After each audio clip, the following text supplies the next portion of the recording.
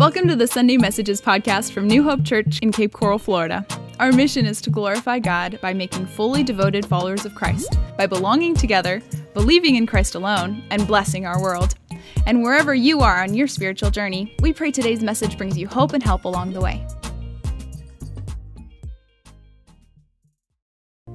Amen. Death cannot keep its prey. Jesus, my Savior, He tore the bars away. Jesus, my Lord, up from the grave, He arose with a mighty triumph o'er His foes. He arose a victor from His dark domain, and He lives forever with His saints to reign. He arose. Hallelujah. He arose. Amen. This changes everything. The experience that we just celebrated over 2,000 years ago, it changes everything, not only in history and not only in the church's history, but in your life and my life. Not only did Jesus come back alive, but now my sins, the penalty for my sins has been paid in full. I can now have that eternal life. Death has been defeated. And it all happened so fast. I mean, it seems like it was just 2 days ago when we were focused on the tomb. Many of us here walked through our Good Friday experience yesterday and on Friday. And by the time we got to the end of that experience and saw all that had happened, all that had been said, all that had been done to Jesus up until His crucifixion, our hearts were broken. We were grieving. We were sorrowful, but that was nothing compared to what His disciples went through 2,000 years ago. They had all of those same feelings, all of those same emotions, but no time to grieve. They were scared to death. They had been too scared to even go to the crucifixion, much less to the tomb. They were hiding for their very lives. The Bible tells us they had locked the doors and locked the windows because they were sure that what their enemies had done to their Savior, Jesus, they were about to do with them. It happened so fast. They didn't even have time. I mean, have you ever thought about this? They didn't even have time to have a funeral for Jesus.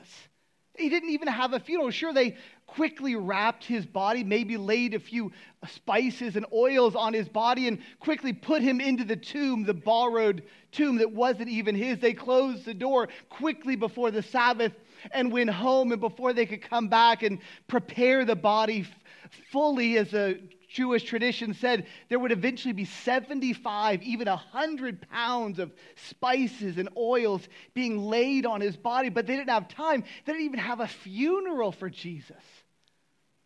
I love funerals.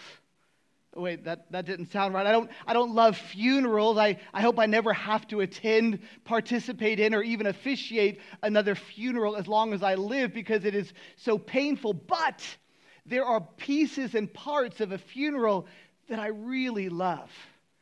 The typical conversation and superficial blah blah that we kind of repeat back and forth all day long, all of our lives, suddenly melts away in the time of a funeral. When someone close to us has died and that has ripped our heart out, suddenly only the very most important things are said. There's a rawness to that time, a transparency to that time, an honesty to the words that we exchange with each other. That's exactly what God is calling us to.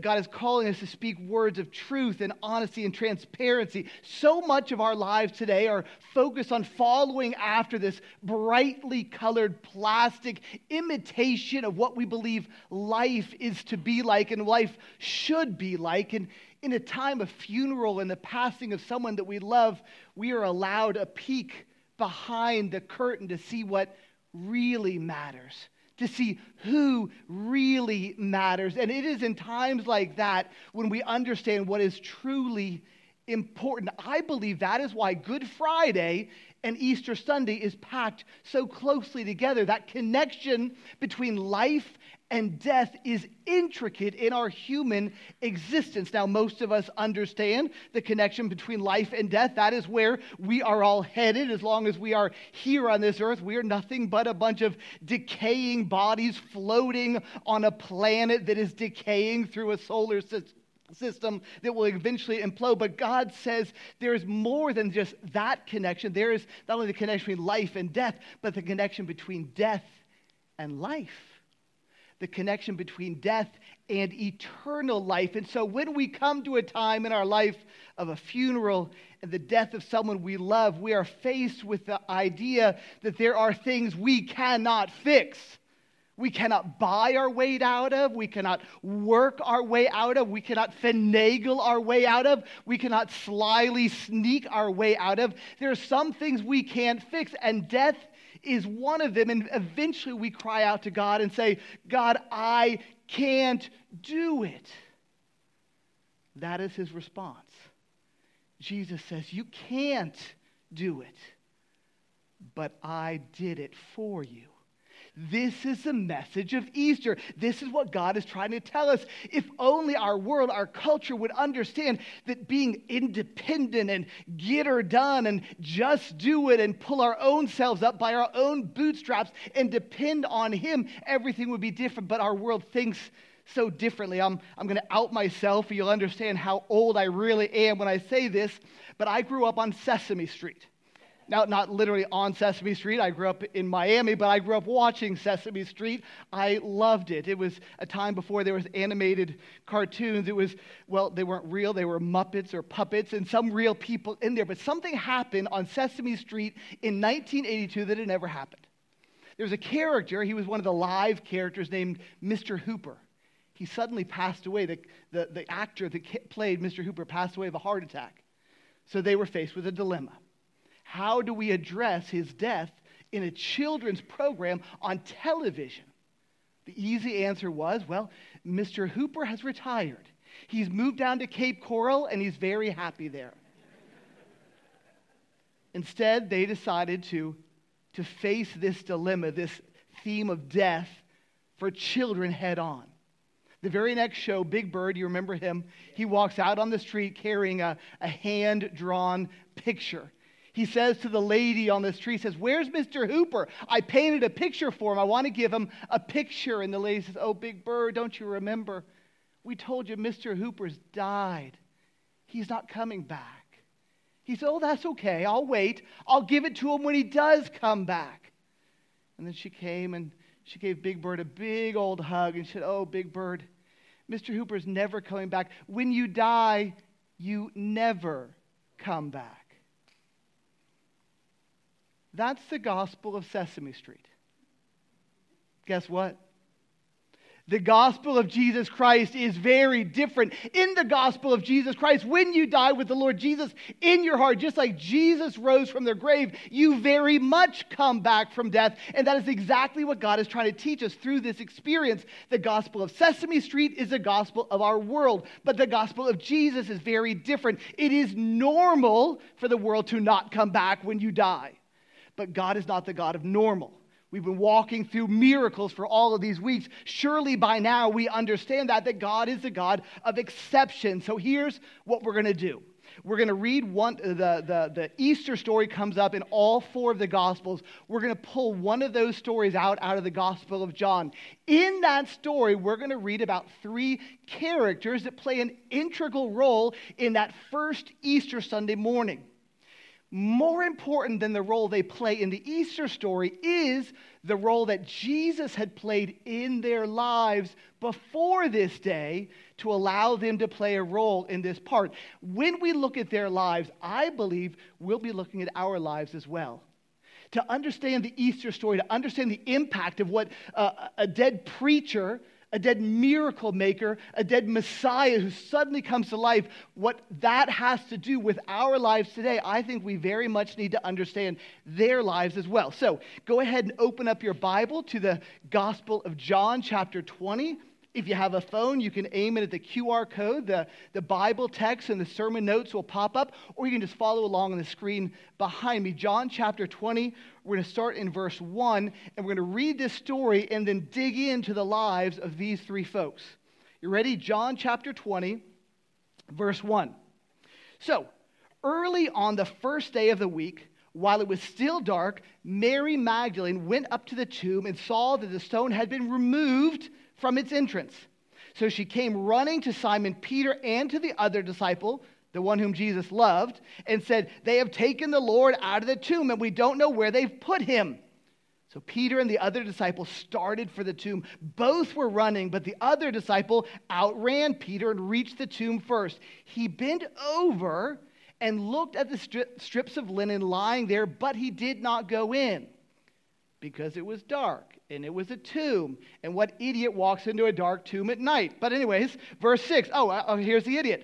Verse 6. Then Simon Peter came along behind him and went straight into this dark tomb. He saw the strips of linen lying there, as well as the cloth that had been wrapped around Jesus' head. The cloth was still lying in its place, separate from the linen.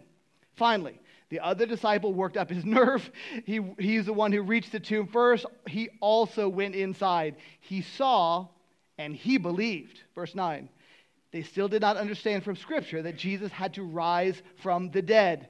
Then the disciples went back to where they were staying. The most anticlimactic verse in the entire story. They just went home. All right, so let's dig into this story. We're going to understand better by digging into their lives, what brought them to this place, so that we understand what a difference this miracle, this resurrection of Jesus means in our life today. So we got Mary Magdalene, we got Peter, and we have John. So here's how we're going to do it. Remember, I told you a few weeks ago, we are preparing for a mission trip to Panama.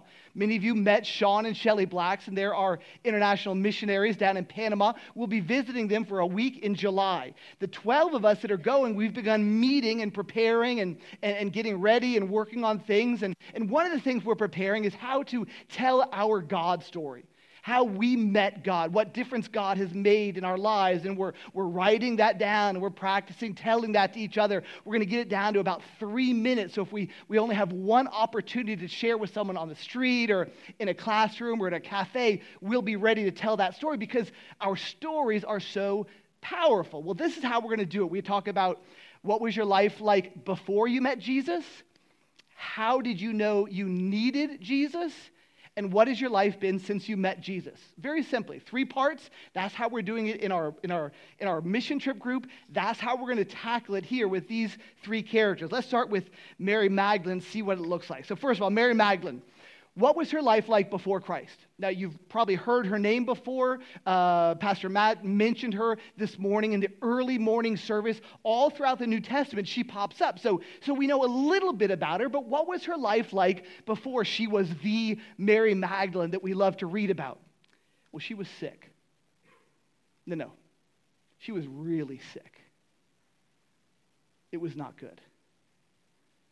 She was as ostracized as any woman in those days could have been. She was as far outside of the culture, as different from the normal, everyday woman, mother, sister, citizen could have been. In fact, look at the passage. Luke chapter 8 describes it this way when talking about her. Luke chapter 8, verse 1 says this.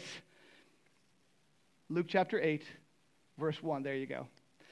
After this, Jesus traveled about from one town and village to another, proclaiming the good news of the kingdom of God. The 12 were with him, verse 2. And also some women who had been cured of evil spirits and diseases. Mary, called Magdalene, from whom 7 demons had come out. 7 demons.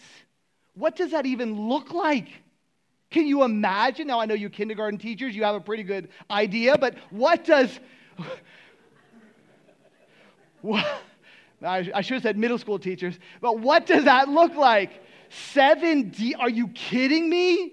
I mean, we've all seen horror movies. We can imagine, what one demon does to a poor kid or a poor person, but 7 demons? I can't even imagine what a difference that had made in their life.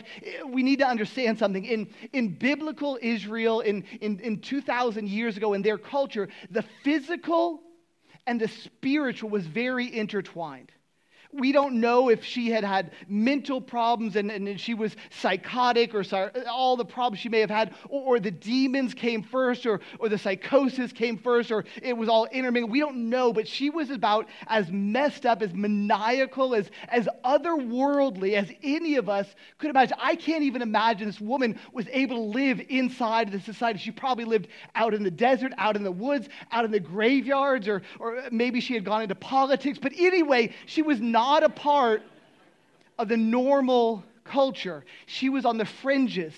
She was excluded. She was otherworldly. It may have meant that she literally had 7 different demons inside of her. That's what the Bible says.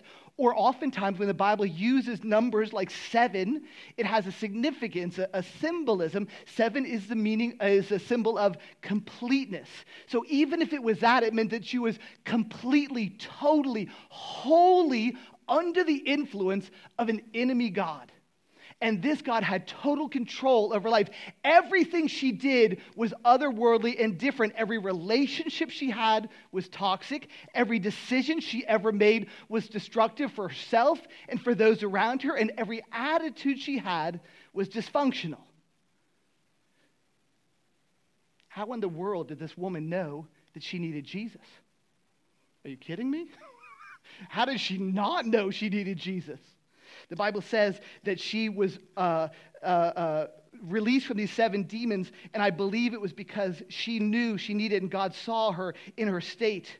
And yet so many of us know that we need that freedom. So many of us sense or feel or even have been told by others that we need that same kind of release, that same kind of freedom, that God would come and free us from what is tormenting us, controlling us, having us wholly and totally under His control. And yet we're so willing to continue on because at least it's not 7 demons, we tell ourselves. She was lucky. She did have 7. It was pretty clear she needed help. But what happened when she said yes to Jesus and Jesus entered her life and Jesus did that miracle of casting out these demons and removing that oppression, that control of the enemy God and allowing her to live out her life as a follower of Christ? What happened? Everything changed. When we read lists of ladies in the New Testament who served Jesus, she's always in the list. Not only is she always in the list, she's always listed number 1. The only other disciple that is even a little bit like that would be Peter. In all the lists, he's always number 1. So was she. She is listed in the New Testament more than half of the male disciples. Her name, Mary Magdalene, probably named after the city of Magdala. But Magdala also meant a strong tower, a pillar in the middle of a fortress.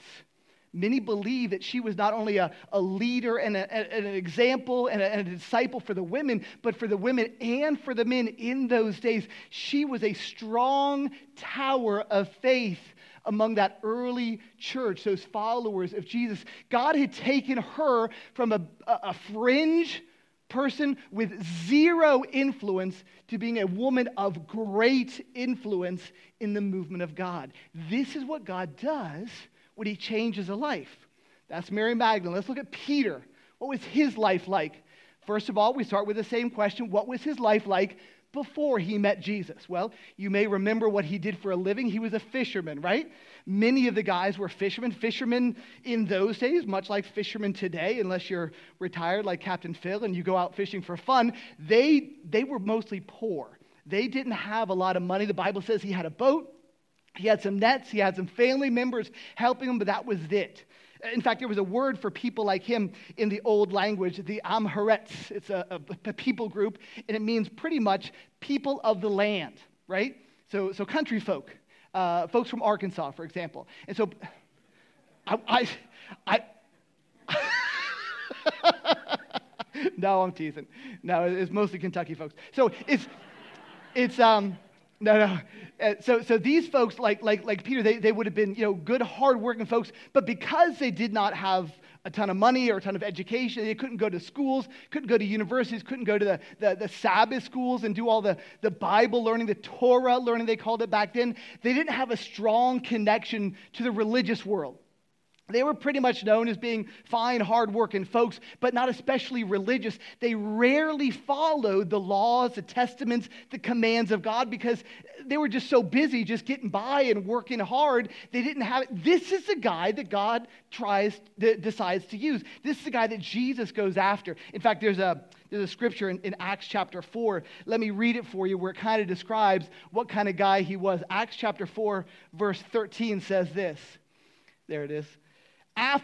When he saw the courage of Peter and John, these are the Pharisees, the enemies, when they saw the courage of Peter and John and realized that they were unschooled, ordinary men, they were astonished. And they took note that these men had been with Jesus. Those two words are key.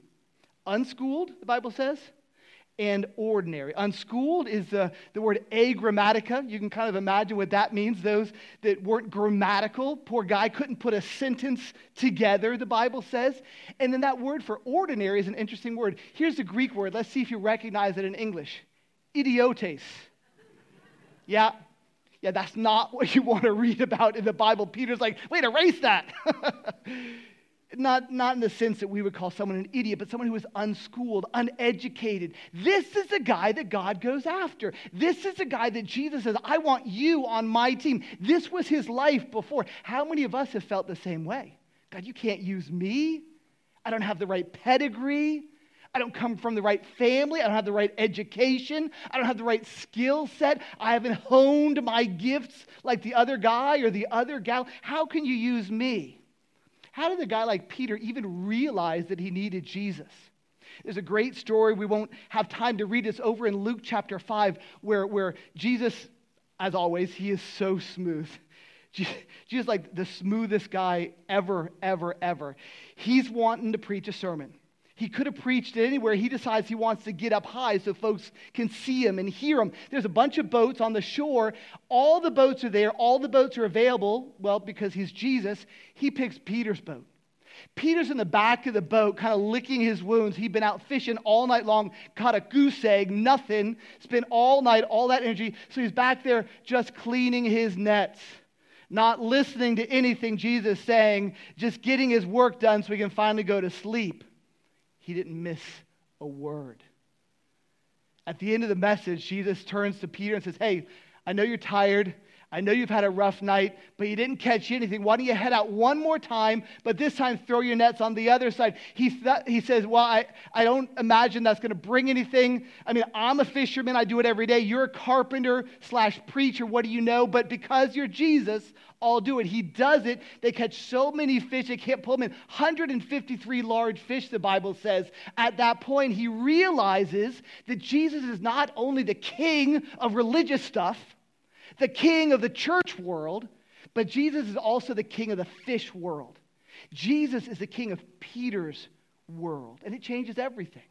Peter follows him radically. Now, we come to a next question. What was his life like since Jesus? Now, this is a little bit more complicated, certainly more complicated than Mary Magdalene. We saw a tremendous rise, improvement, incredible strengthening in her life that we do not always see in Peter. He had his ups and downs. If you've been around the Bible at all, if you've attended church much in the past, you would have heard some of those ups and downs from his life.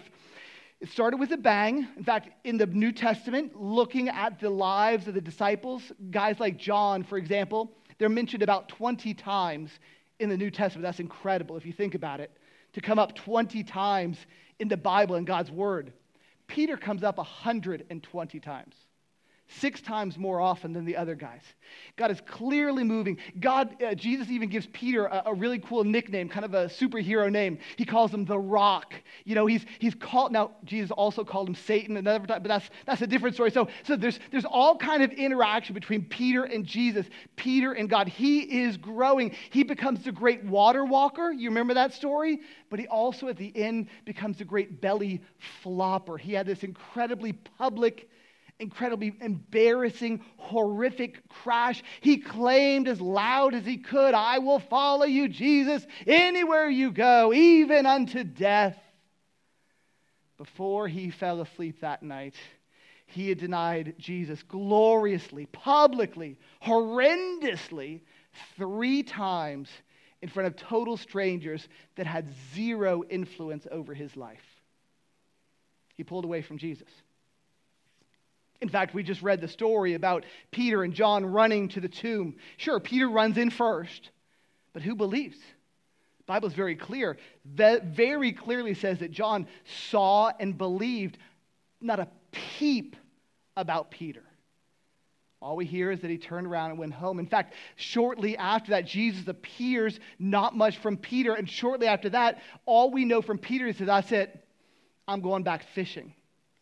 Fast forward to the end of the story.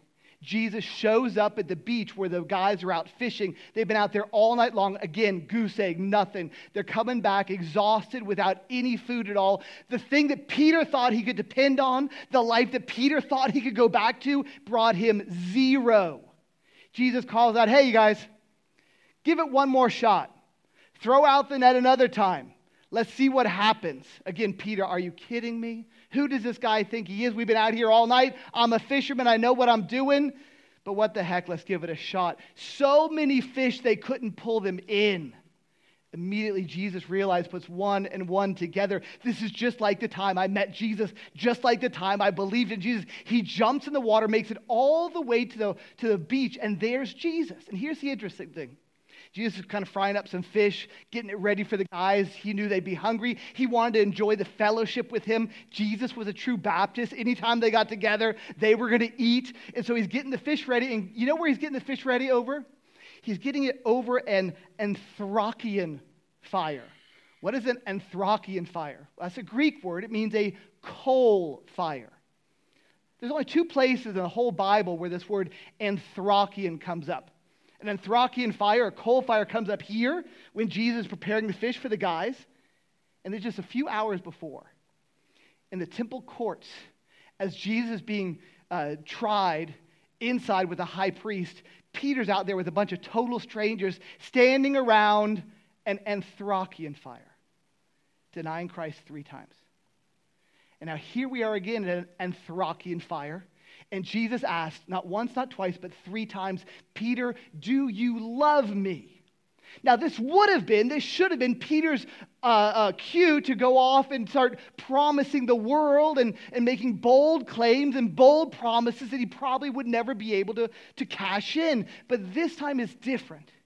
He says, Jesus, I wish I could. I want to. I don't know if I'm ever going to be able to do that again. I don't know if I can agape you, Father, Lord. But I know I can philios you, brotherly love you, have great feelings for you. Again, he asked the same answer. Again, he asked. And still the same. God had knocked him down a peg or 10. And his honesty struck Jesus. He said, okay, I can work with this. Let's start here, Peter, and let's see what God does through you. This is what God does with us in moments of honesty and transparency. When God knocks us down a few pegs because of our big, bold mouth and all the promises we make, God says, if you would just be straight with me, I can start with that.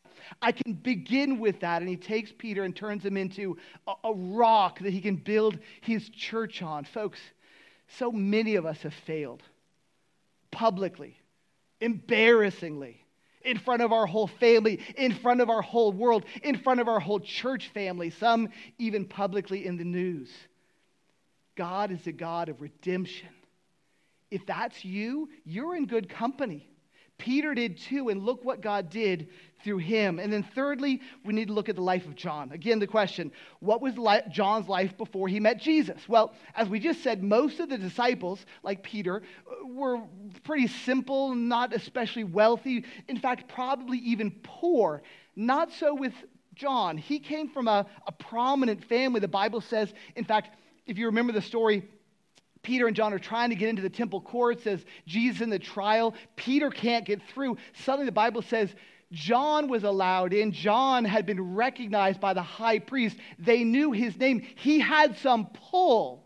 Now we know from the Bible that he was a young kid, maybe a teenager. I don't know that John had pull, but probably his parents did. In another passage in the Bible, we read about the calling of John and his brother James. They literally left the fishing boat of their father, but they didn't leave it in their father's hands, Zebedee, or the hands of Zebedee and their other brothers. The Bible says he left it in the hands of Zebedee and his hired men. This guy had a commerce going, a business going. 1 boat, 2 boats, 10 boats, we don't know, but he had hired helpers. John came from some money, but he had a problem. Look at Mark chapter 3, verse 17. It says this.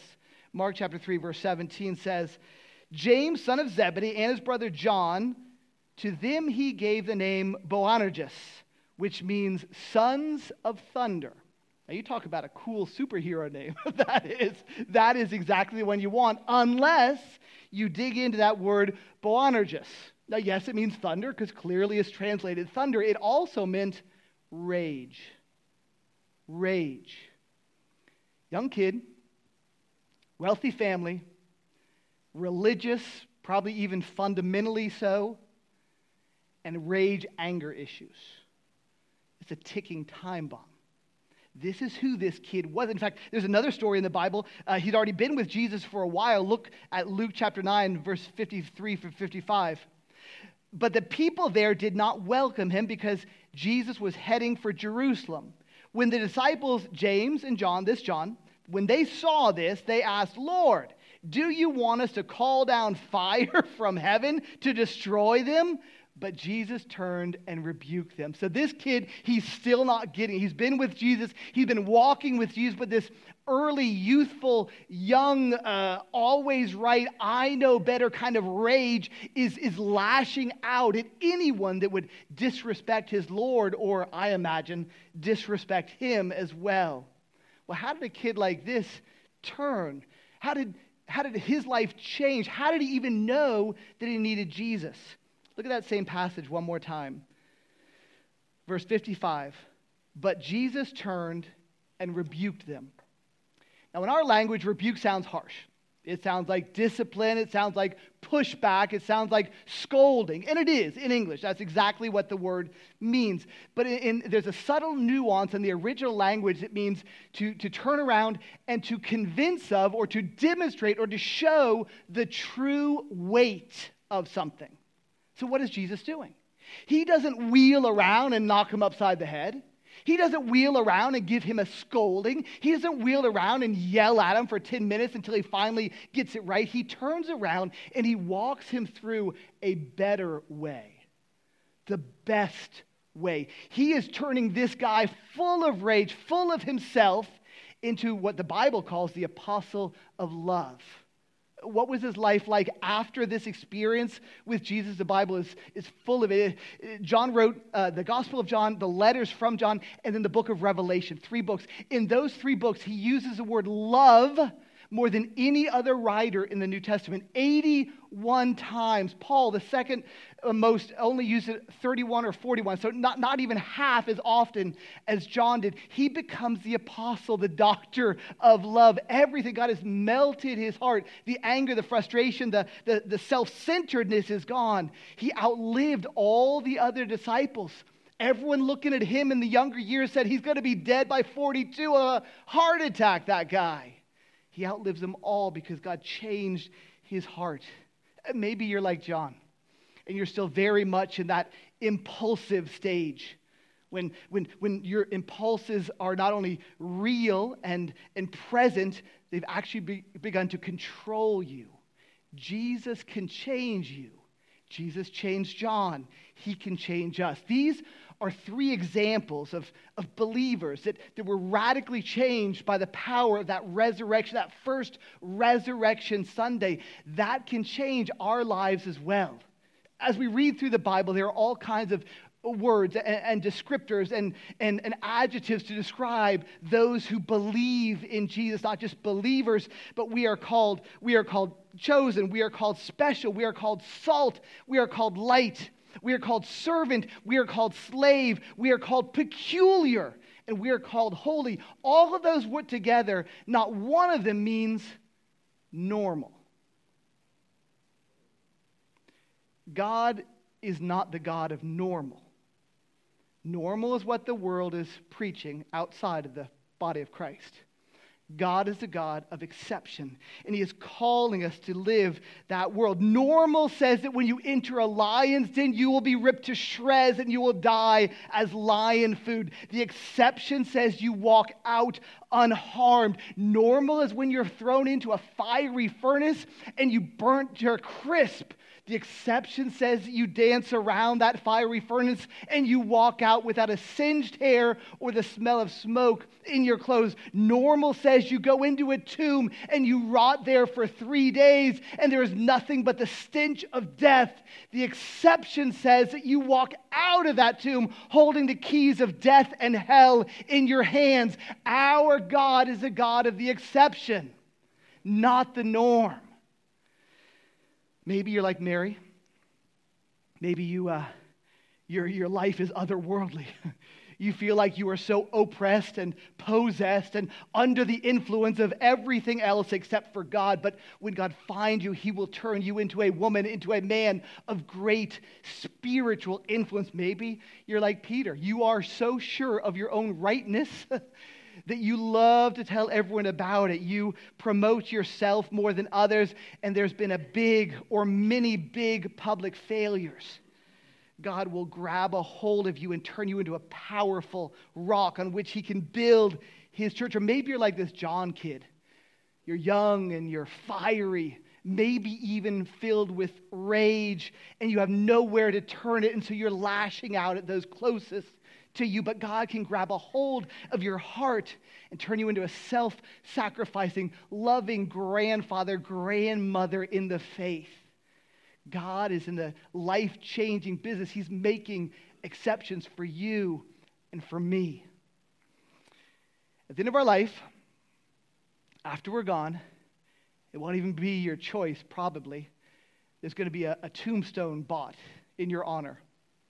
And they might be all kind of stuff on there, depending on how much money they want to spend. But two things will be there: a birth date and a death date. And between those two dates, there's going to be a dash. That's it. Your life is meant to be more than a dash. In the world, that's the norm. In the gospel of Jesus Christ, that is never the norm. If you would allow God to make an exception in your life and give you an exceptional life like he did for Mary and Peter and John and so many of us here in this room, this is your opportunity. This is your day. This could be your day of resurrection. We would celebrate it with you. In just a moment, we're going to pray, and we're going to give you that very opportunity. I'm going to say a prayer, and I'd like you to pray with me if this is something God has been talking to you about. This is not by chance that you are here on Easter Sunday. This is not by chance that you have been hearing stories that speak right to your heart. God has been writing these words for thousands of years, waiting for this very morning. Will you say yes to him? I'm going to start praying, and then in a moment I'll ask if anyone wants to just pray after me. I'll invite you to do that. After that, I'll kind of give you final instructions. Lord, I want to pray for my friends and my brothers and sisters this morning. What a celebration this is. Celebrate all that you did in our world to change our world, and now what you're doing in us, in our lives, to change our lives. Father God, please allow us today to know that resurrection power. I pray especially for my friends who are here who do not yet know that power in their own lives. They've seen it in family members, they've seen it in friends, they've read it in books, but it's not real to them yet. God, I pray that today would be the day of their salvation. This would be their resurrection day. So God, I invite those folks to simply pray in their hearts this simple prayer after me. Dear Jesus, thank you for dying on the cross for my sins, for rising from the grave in resurrection power. Forgive me, Jesus, for my sins. Jesus, I accept you as my Savior because I cannot save myself. And Jesus, I accept you as Lord. asking that you would lead me every step of my life. Thank you, Jesus, for saving me. Amen. Thanks for joining us on today's podcast. We hope it's been an encouragement to you. You can find more free resources, learn about our church, and partner with us financially when you visit us online at newhopecapecoral.com. Also, if you have a question or a story to share, we'd love to hear from you. Drop us a line on the contact page, once again, at newhopecapecoral.com. Finally, if this message was a blessing to you, would you take a moment to share that blessing with others? You can do that by subscribing on Spotify, Apple Podcasts, or wherever you listen, and by leaving a review to share your story with others. Thanks again for tuning in and for helping us share the hope of Jesus with the world he loves. We'll see you next time.